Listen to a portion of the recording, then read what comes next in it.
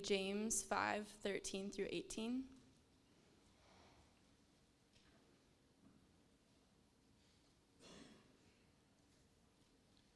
Is anyone among you suffering? Let him pray. Is anyone cheerful? Let him sing praise. Is anyone among you sick? Let him call for the elders of the church, and let them pray over him, anointing him with oil in the name of the Lord. And the prayer of faith will save the one who is sick, and the Lord will raise him up. And if he has committed sins, he will be forgiven. Therefore, confess your sins to one another, and pray for one another, that you may be healed. The prayer of a righteous person has great power as it is working. Elijah was a man with a nature like ours, and he prayed fervently that it might not rain, and for 3 years and 6 months it did not rain on the earth. Then he prayed again, and heaven gave rain, and the earth bore its fruit. This is the reading of the word of the Lord.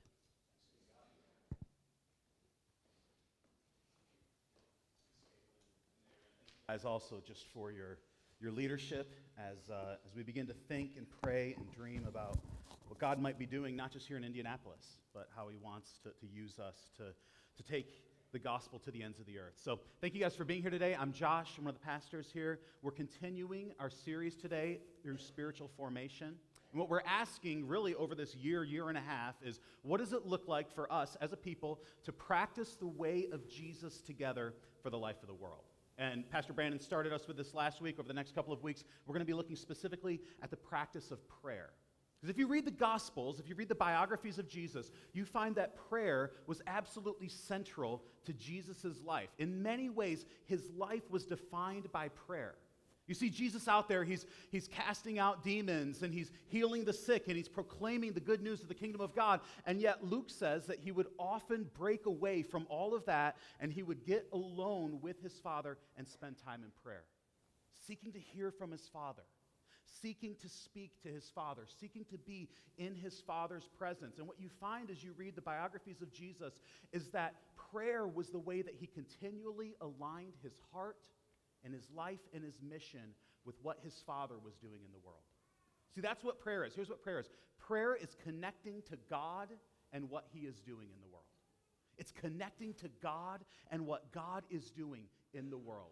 So as the people of God, we connect to God relationally. Right? We're his children. He's our Father. We want to be in his presence. We want to know him. We want to be changed by him. So we connect with him relationally, but we also connect with him missionally. We connect with what he's doing in the world. There's this absolutely mind-blowing statement in the Gospel of John. So Gospel of John, chapter 14, last night before Jesus goes to the cross, he's got all of his disciples together, and he calls them together, and he says, I'm going to be leaving you. And they start freaking out. And they start becoming so terrified because Jesus has said, I'm going to bring my kingdom to earth. And they have left everything because they've been trusting in this guy who's going to bring his kingdom to earth. And now he says that he's leaving. And they say, we don't know what's going to happen now. And Jesus says this, John 14, verse 12. Truly, truly, I say to you, whoever believes in me will also do the works that I do. And greater works than these will he do because I am going to the Father. Whatever you ask in my name, this I will do, that the Father may be glorified in the Son. If you ask me anything in my name, I will do it. He says, the one who believes in me will do greater works than me. And then he says, the way that it happens is by asking in my name. Now, in the ancient world, your name was your character. Your name was your reputation. And so praying in the name of Jesus doesn't just mean, I tag this little incantation on the end, and then God has to do what I ask him to do. What he's saying is pray according to my name. Pray according to my character. Pray according to my reputation.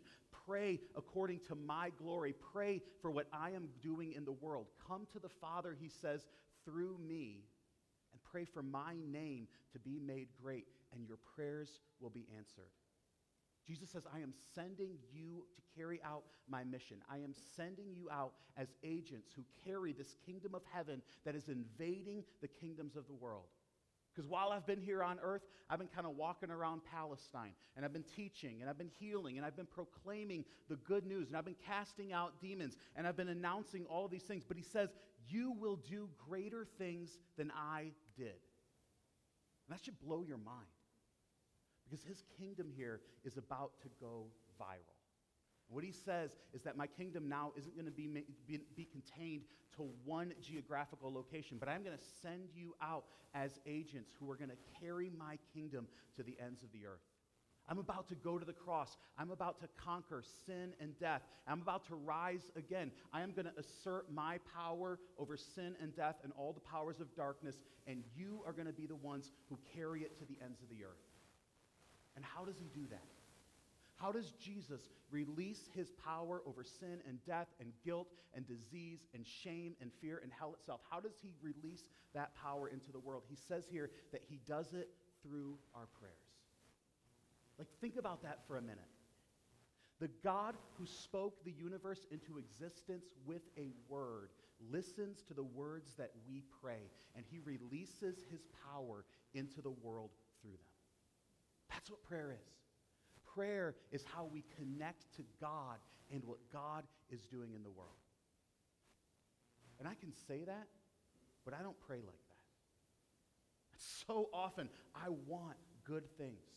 I want to know Jesus. I want other people to know Jesus. I want justice and flourishing in the world. I want an end to human trafficking. I want the kingdom of God to come to earth. I want Jesus to return and set all things right and to make all things new, and yet I don't pray. So the question we want to start asking ourselves is, why not?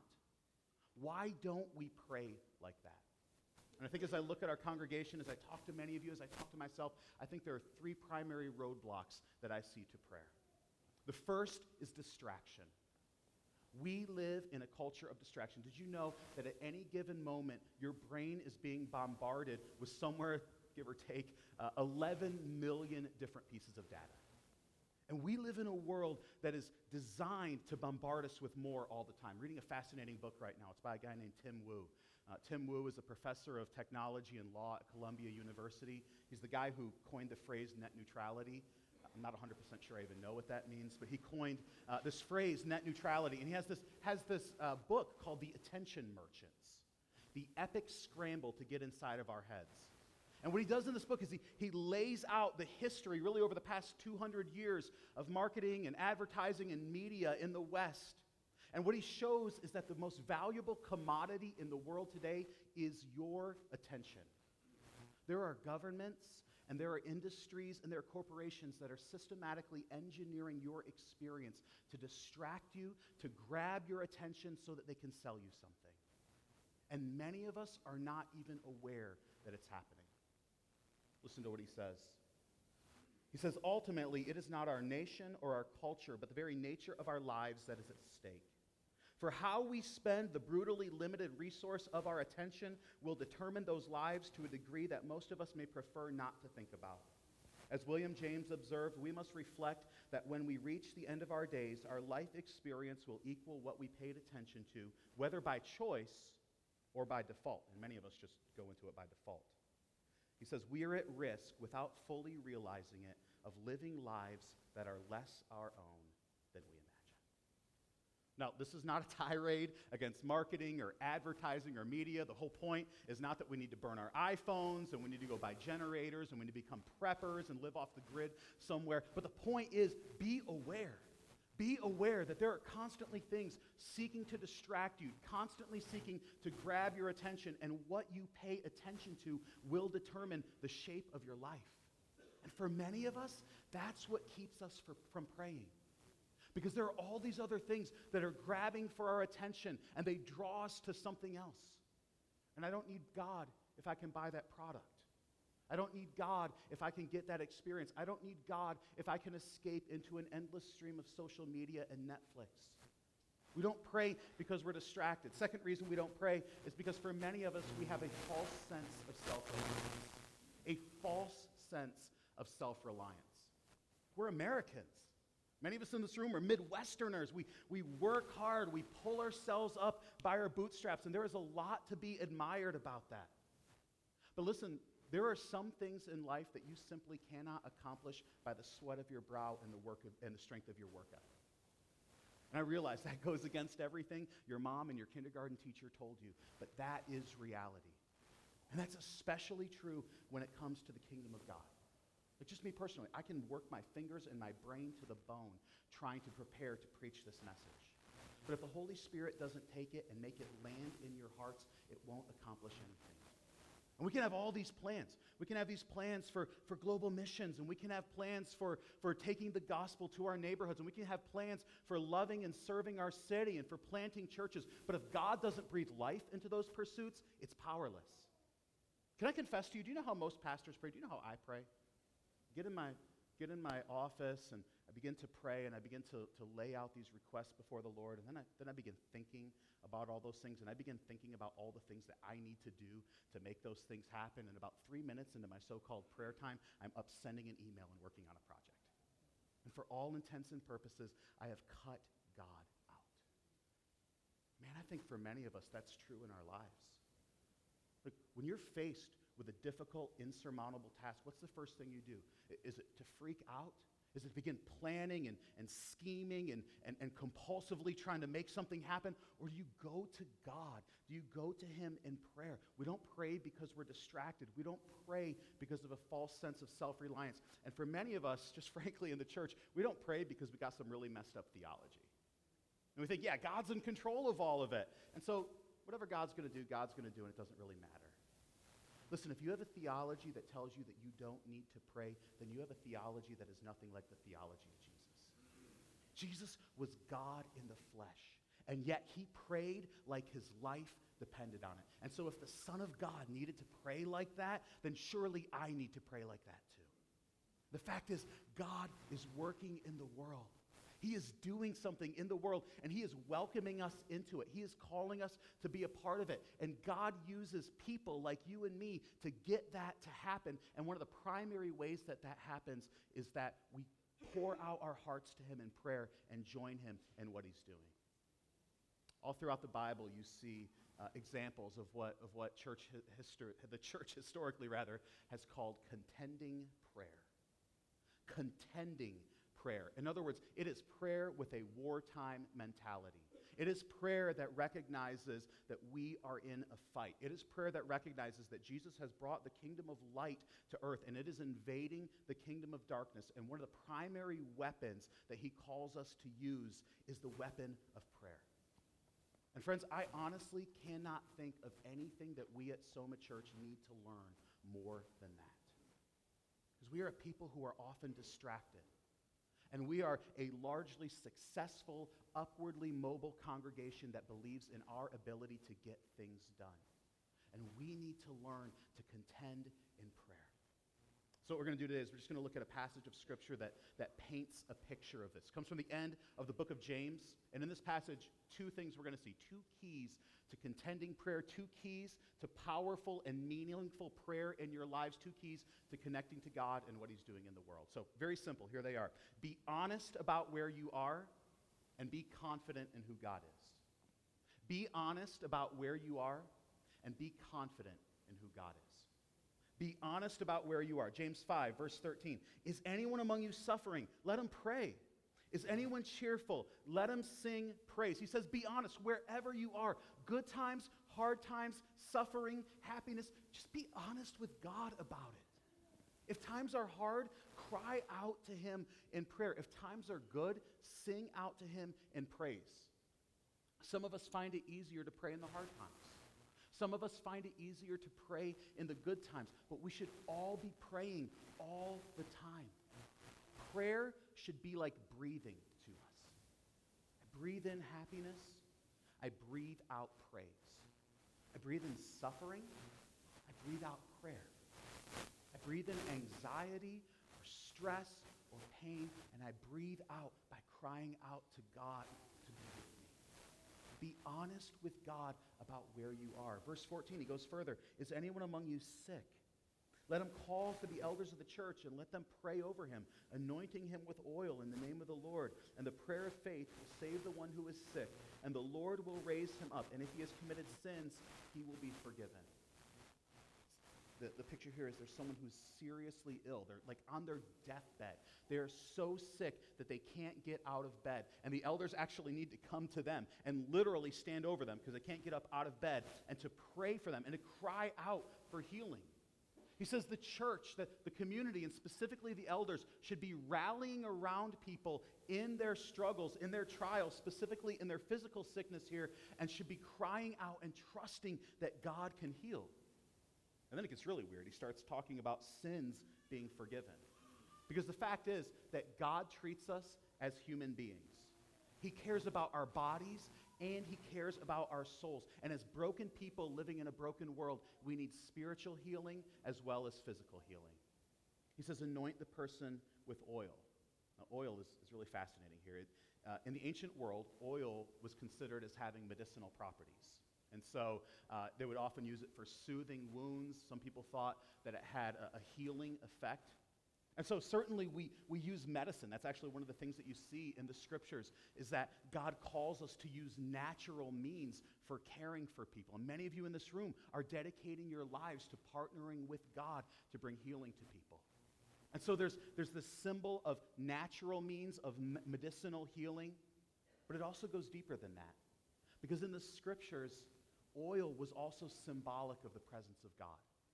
It was a symbol of the Holy Spirit. It's a tangible reminder here. And here's what he is saying. He is saying, in the midst of your sickness, in the midst of your illness, in the midst of the valley of the shadow of death, in the midst of whatever you are walking through, remember that God is with you.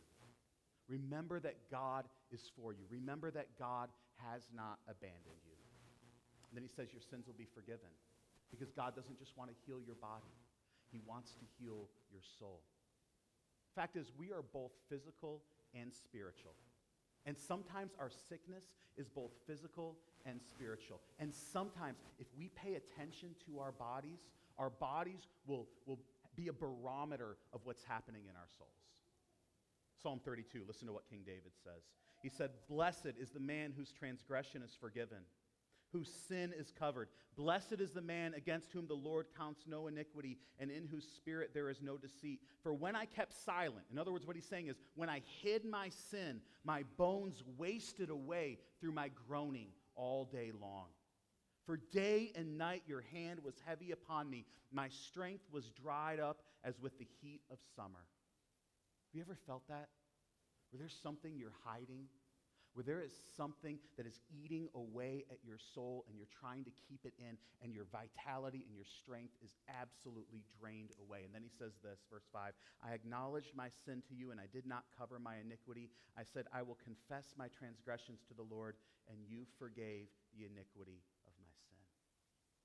See, our bodies keep a score of what's happening in our souls. Now listen, that does not mean, hear me say this, that does not mean that every time you get sick, it's because of unconfessed sin. And this also doesn't mean that you should go around trying to figure out why everybody else is sick. So I know the flu is running rampant right now. Please don't do that. You hear your buddy sneeze and you're like, "Hey, how's your heart, bro? Like, what's going on? What have you been looking at?" All right? My whole family they're home today. They've been decimated by the flu this week. Let me tell you what I am not doing. I am not waking my wife up out of her flu-induced coma and asking her what sin she is hiding. So please don't do that. But there are a lot of places in the Bible, right? There are a lot of places in the Bible where Jesus heals people of diseases that have nothing to do with hidden sin in their lives. So James is not saying that all sickness is a result of hidden sin. But he is saying that the body keeps a score.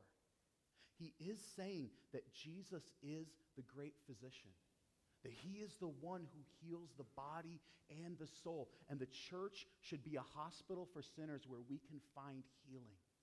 He says, confess our sins to one another. Verse 16, "Therefore, confess your sins to one another and pray for one another that you may be healed." See, being honest about where you are doesn't just mean being honest about your suffering. It doesn't mean just being honest about your situation. It means being honest about your sin. It means recognizing God doesn't just want to heal my body. He wants to heal my soul. He wants to heal me at the core of where I am. So we confess our sins to one another and we pray for one another. Listen, a healthy community is a community where we are doing that regularly, where we are regularly and openly and honestly confessing sin to one another and forgiving one another and pointing one another to the hope that's only found in Jesus. Where if I've wronged someone, I go to them and I confess it to them and I seek their forgiveness. And where if someone's wronged me, they come to me and they can honestly lay that before me and I forgive them.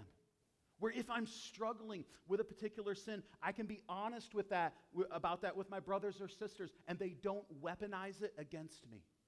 And they point me to the love of Jesus, and they point me to the forgiveness and the grace that's found in him, and they help me as I seek to fight that sin. That's what a community of healing prayer looks like. And so let me ask you where you are. Is that the kind of friend you are? Do your friends know that they can come to you and honestly confess their sins to you? Is that the kind of spouse you are? Does your husband or your wife know that they can honestly come to you and confess their sins to you and you will seek to forgive them? It doesn't mean that it's always easy. It can be difficult. It can be painful. It can be a long process. But are you the kind of friend, the kind of spouse, the kind of parent, the kind of person who people can feel confident confessing their sins to you? Do they know that if they're honest with you, you will seek to extend forgiveness and healing? And are you the kind of person who's willing to do that? Are you the kind of person who's willing to be honest with other people about your sin? You don't try to justify it. You don't try to excuse it. You don't try to hide it. You don't try to deny it. You don't try to explain it away. You simply say, I'm sorry. I've sinned. I've wronged you. Please forgive me. Every church, I've been a pastor at 4 different churches now. Every church has certain buzzwords that are part of its culture. And of course, around Soma, we're no different. Some of our members actually, and they shall remain nameless, have created a board game to celebrate this fact. It's called Soma Lingo Bingo. So here's, let's see, I think we got a picture. This is the original Soma Lingo Bingo board. And so here's all of some of the buzzwords. And so what you do is you kind of listen during the service, and you listen for these buzzwords. So we got MC, we've got reconciliation, community, empower, hospitality. I think rhythms is up there somewhere, intentional, all these different buzzwords that you kind of hear around here. And so the idea is I'm listening to the sermon, I can mark all these things off. Thankfully, no one has yelled bingo in the middle of a sermon yet. But I cut the names off the top to protect the guilty, by the way. So we all have these different lingos, right? Every church, every culture has a different vocabulary. Let me say this. If we're going to be a healing community, if we are going to be a community where people can encounter the healing presence and power of Jesus, then that language of confession and repentance and honesty and forgiveness needs to be central to our lives together. Are we the kind of community where we can be honest with God and where we can be honest with each other? So that's the first key. The first key is to be honest about where you are, but it can't stop there, because if you stop there, you're going to end up depressed and helpless. Be honest about where you are. Secondly, be confident in who God is. Be confident in who God is. Verse 16. The prayer of a righteous person has great power as it is working. Elijah was a man with a nature like ours, and he prayed fervently that it might not rain, and for 3 years and 6 months it did not rain. Then he prayed again, and heaven gave rain, and the earth bore its fruit. This is not, by the way, this is not about having confidence in who you are. This is about having confidence in who God is. This is not being confident about your ability to pray. This is being confident in the God who hears our prayers. So James talks here about this guy Elijah. Elijah in the Hebrew scriptures and Jewish thought, he's considered the greatest of all the prophets. And yet James says he was just a man just like us. You read 1 Kings chapter 19. Elijah is depressed and he's tired and he's scared. He was a man like us. And listen, the sobering reality that hit me this week as I was studying this text is that the only difference between Elijah and me is that Elijah prays and I don't. That Elijah prays and I don't. He prayed fervently. He prayed desperately. He poured out his heart to God because he recognized that God was all he had, and if God didn't show up, he was helpless. It's one of my favorite stories in all the Bible. So here's Elijah. He's this prophet, and he confronts King Ahab. So King Ahab is this king of Israel. He's been leading the people away from God. He's been leading them to worship this false god Baal. And Elijah comes to him and says, Ahab, turn back to God. And Ahab says no. Of course he says no. And then Elijah says, because you don't turn back to God, it's not going to rain. It doesn't rain for 3.5 years. And of course, does Ahab turn back to God? No, he gets mad at Elijah, which happens quite a bit. And so he gets mad at Elijah, and he begins coming after Elijah, and he literally sends soldiers to capture Elijah. And Elijah says, all right, you want to do this? Let's do this. Let's have a showdown. Meet me at Mount Carmel at high noon. I think it was actually 9 in the morning, but it sounds better if you say high noon. So meet me at Mount Carmel at high noon. And you bring all your priests of Baal, and I'm going to bring myself, and we're going to see whose God is God. So, like West Side Story, Ahab rolls up. He's got 450 priests of Baal with him. All right, so he comes in, and Elijah shows up, and it's Elijah and his one sidekick. And they like stare each other down, and then they kill 2 bulls, and they put them on the altars. And the priests of Baal go first. And so they just start praying. They start crying out to their God. Baal, would you send fire from heaven? Would you burn up this offering? And they pray louder and they pray longer. And they actually start cutting themselves because they're trying to get Baal's attention, and nothing happens. So Elijah, I love Elijah. He's like, hey, bro, where's your God? Maybe he's sleeping. Maybe you need to yell out. Maybe he's in the bathroom. Literally, I'm not making that up. That's what's in the scriptures. And they cry out.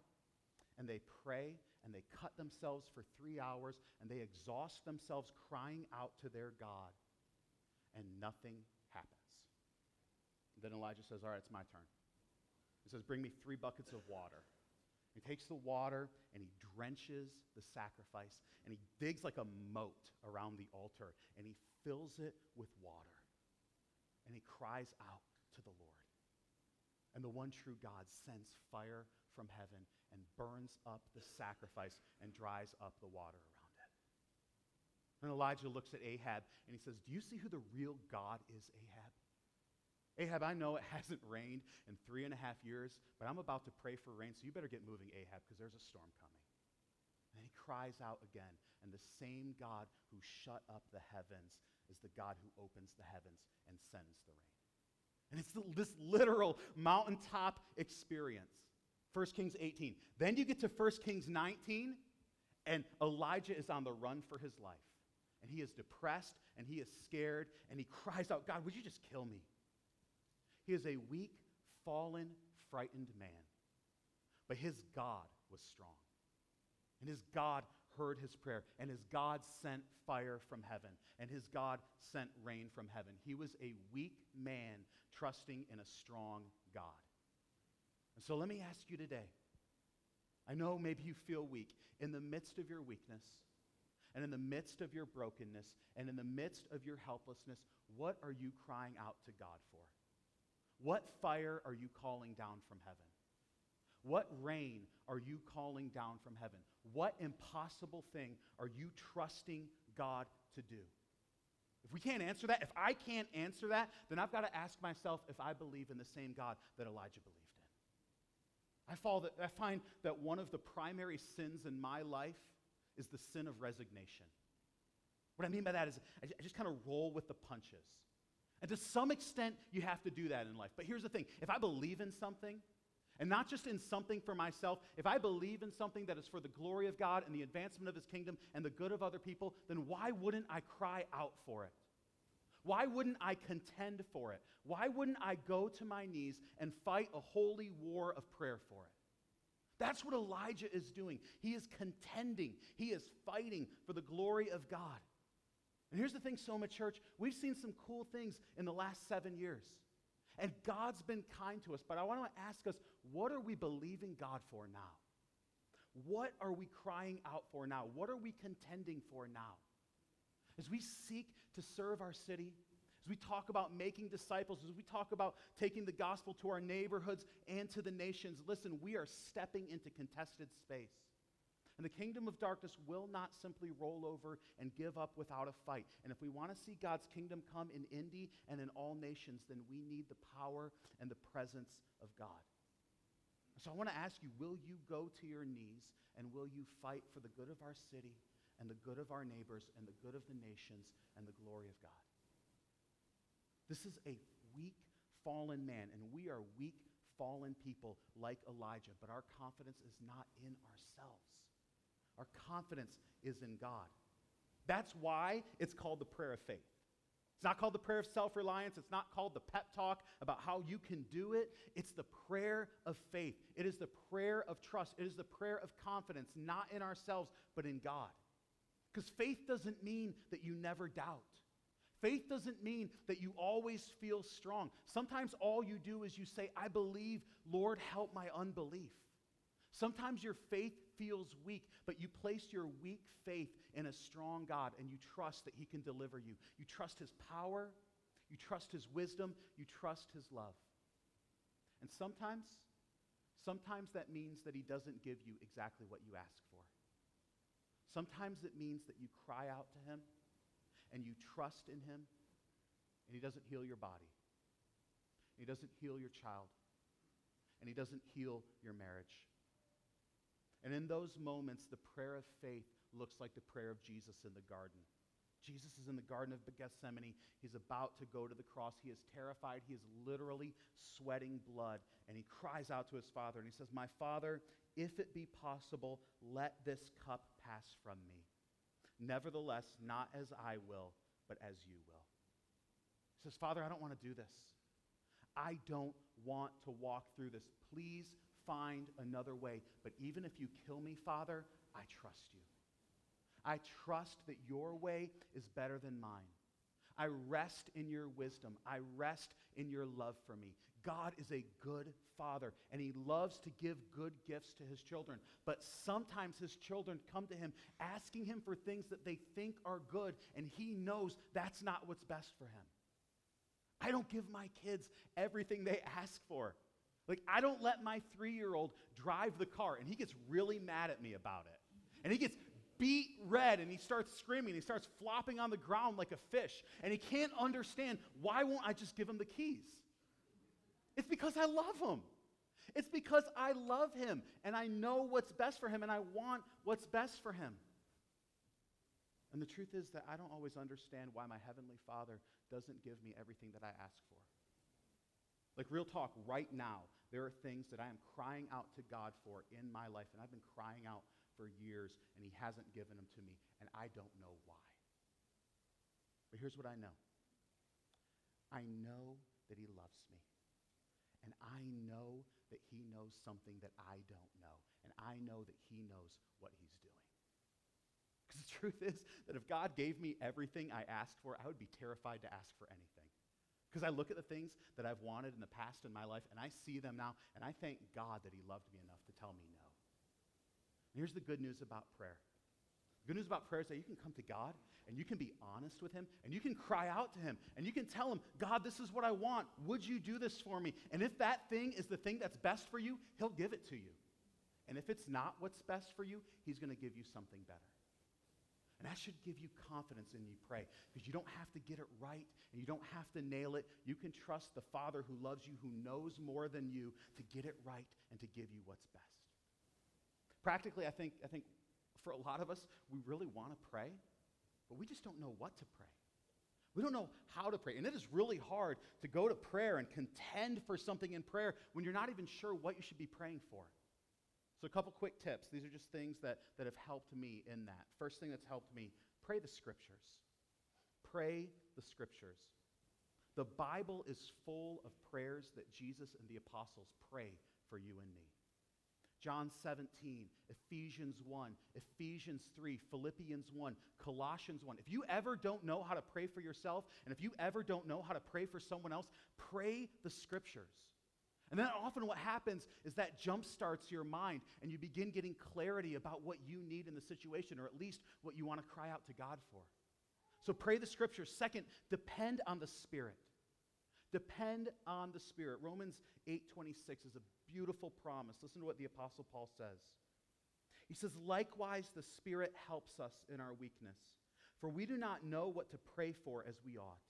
But the Spirit himself intercedes for us with groanings too deep for words.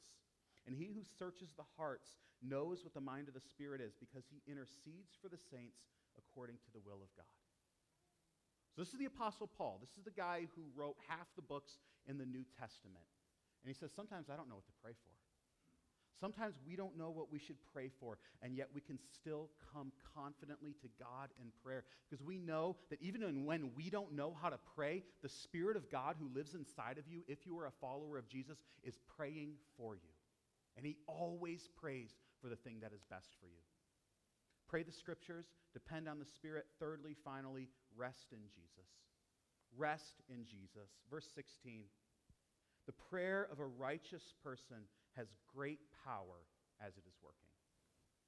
Now, when I read that verse, in one sense, that's a comfort to me. God hears my prayer. In another sense, that's really discouraging. Because if I'm honest with myself, and if I'm honest with God, and if I'm honest with you, I am not a righteous person in and of myself. And I can't come to God and say, God, hey, I'm righteous. I got it all figured out. God, I've done everything right. God, you should listen to what I'm saying, and God, you should give me what I want. Even my best attempts to do the right thing are infected with selfishness and hypocrisy. And I can't come to God and say, God, I deserve this. God, hear me on the basis of my righteousness. But here's the amazing thing. Do you know that if you are a follower of Jesus, you have a perfectly righteous person praying for you right now? Romans chapter 8, verse 34. Who is to condemn? Christ Jesus is the one who died. More than that, who was raised, who is at the right hand of God, who indeed is interceding for us. He says, my sin condemns me. My conscience condemns me, but Jesus intercedes for me. He stands in my place and he pleads for me. He stands in my place and he prays for me. He lived the life that I should have lived. He died the death I deserved to die. He rose to the right hand of the Father. And when my sin and my guilt and my shame accuse me, Jesus stands in my defense and he pleads for me and he declares me righteous. That's why I can pray with confidence. Because God the Father loves me as he loves his own Son. God the Father accepts me as broken and as sinful as I am in and of myself. He accepts me as much as he accepts his own Son. And God the Father is as committed to me as he is to Jesus Christ. And so I can be honest with him. I can be honest with him about my suffering. I can be honest with him about my sin. I can be honest with him about all of it. And I can be confident in who he is. That he's my Father who loves me, who wants me to come confidently to him, who wants to give me good things. So be honest about where you are and be confident in who he is. We're actually going to move to the Lord's Supper here in just a minute, and we're going to do something a little different during the Lord's Supper today. This might freak you out a little bit, but it's probably good to be freaked out once in a while. So we just read this passage. We read this passage here about calling for the elders of the church and being anointed with oil and receiving prayer. And the fact is, I don't want to just read the Bible and then be like, okay, that's cool, now let's go do something else. I want to look at it and I want to say, okay, the scriptures tell us to do that. Let's open up an opportunity for people to do that. And so what we're going to do during this time as we're taking the Lord's Supper, we're also going to have some of our elders stationed around the room. And so I'm going to be up front here. I'm going to ask Jonathan and Beth if you guys during the Lord's Supper would come up here and grab one of these oils right here. And Grant's going to be in the back. And so if you need prayer, and if you would like someone, we're not going to like pour a bunch of oil on you, but we might like dab it or something like that. If that freaks you out, we don't have to do that either. We can just pray for you. But we would love to pray with you. The oil, as I said, it is simply symbolic. So there's nothing magical about this oil. We didn't give any money to a televangelist for it. It's not even an essential oil. Okay, it's simply it's all it is. Honestly, it was some olive oil we had left over in the kitchen. And so nothing at all magical about it. The whole point is that it's symbolic. Got to recover from that. The whole point is that it's symbolic. The whole point is that just this little tiny bit, a little dab, it's just a reminder. It's a reminder. You have the Holy Spirit with you. You have the presence of God with you. And in whatever you're walking through, he is with you, and he has not left you. So if you want someone to pray for you, we would love to pray with you. That might be for physical healing. That might be for spiritual healing. That might be a relationship that needs healing. That might be some desperate situation in your life. That might be something you've been hiding that you just want to come clean and be honest about. That could be any number of things. But as we're taking the Lord's Supper, if you'd like one of us to pray with you, we would love to do that. As I said, it's just a tangible reminder that God is with us. The bread and the cup that we're about to take is also one of those tangible reminders. It's amazing. Jesus doesn't just give us words to hear. He actually gives us tangible reminders that he's with us. The bread and the cup reminds us his body was broken for us and his blood was shed for us so that we could be forgiven, so that we could have the living presence of God inside of us. So if you're a follower of Jesus, if you're trusting in him to make you right with God, then come and eat and drink today. Again, we'll have stations at the front. We'll have stations out in the back. Just come down the aisle, tear off a piece of the bread, dip it in the cup, and take it and return to your seat. Maybe you're here and you're not a follower of Jesus, and this all just sounds really weird to you. And we would invite you just to stay in your seat and be honest with yourself while others come to take this bread and the cup. And just be honest, where are you? Maybe if you're willing to step out, maybe even try being honest with God and just saying, God, I'm having a hard time believing in you. God, I'm struggling with this. Be honest about where you are. And finally, maybe you need to be honest with someone in this room. Maybe it's your spouse. Maybe it's a friend. Maybe it's a former friend. Maybe you need to confess sin. Maybe you need to extend forgiveness to someone. So I want this to be a time where you can do what the Spirit of God is leading you to do. If that's to cry out in prayer, if that's to come and be prayed for, if that's to reconcile with someone, whatever God, if that's just to quietly sit and think about where you are and think about what God is calling you to do, just take some time and do that. So I'm going to pray, and then we're going to take the Lord's Supper. We'll have the stations if you'd like to be prayed for, and then we'll conclude the service.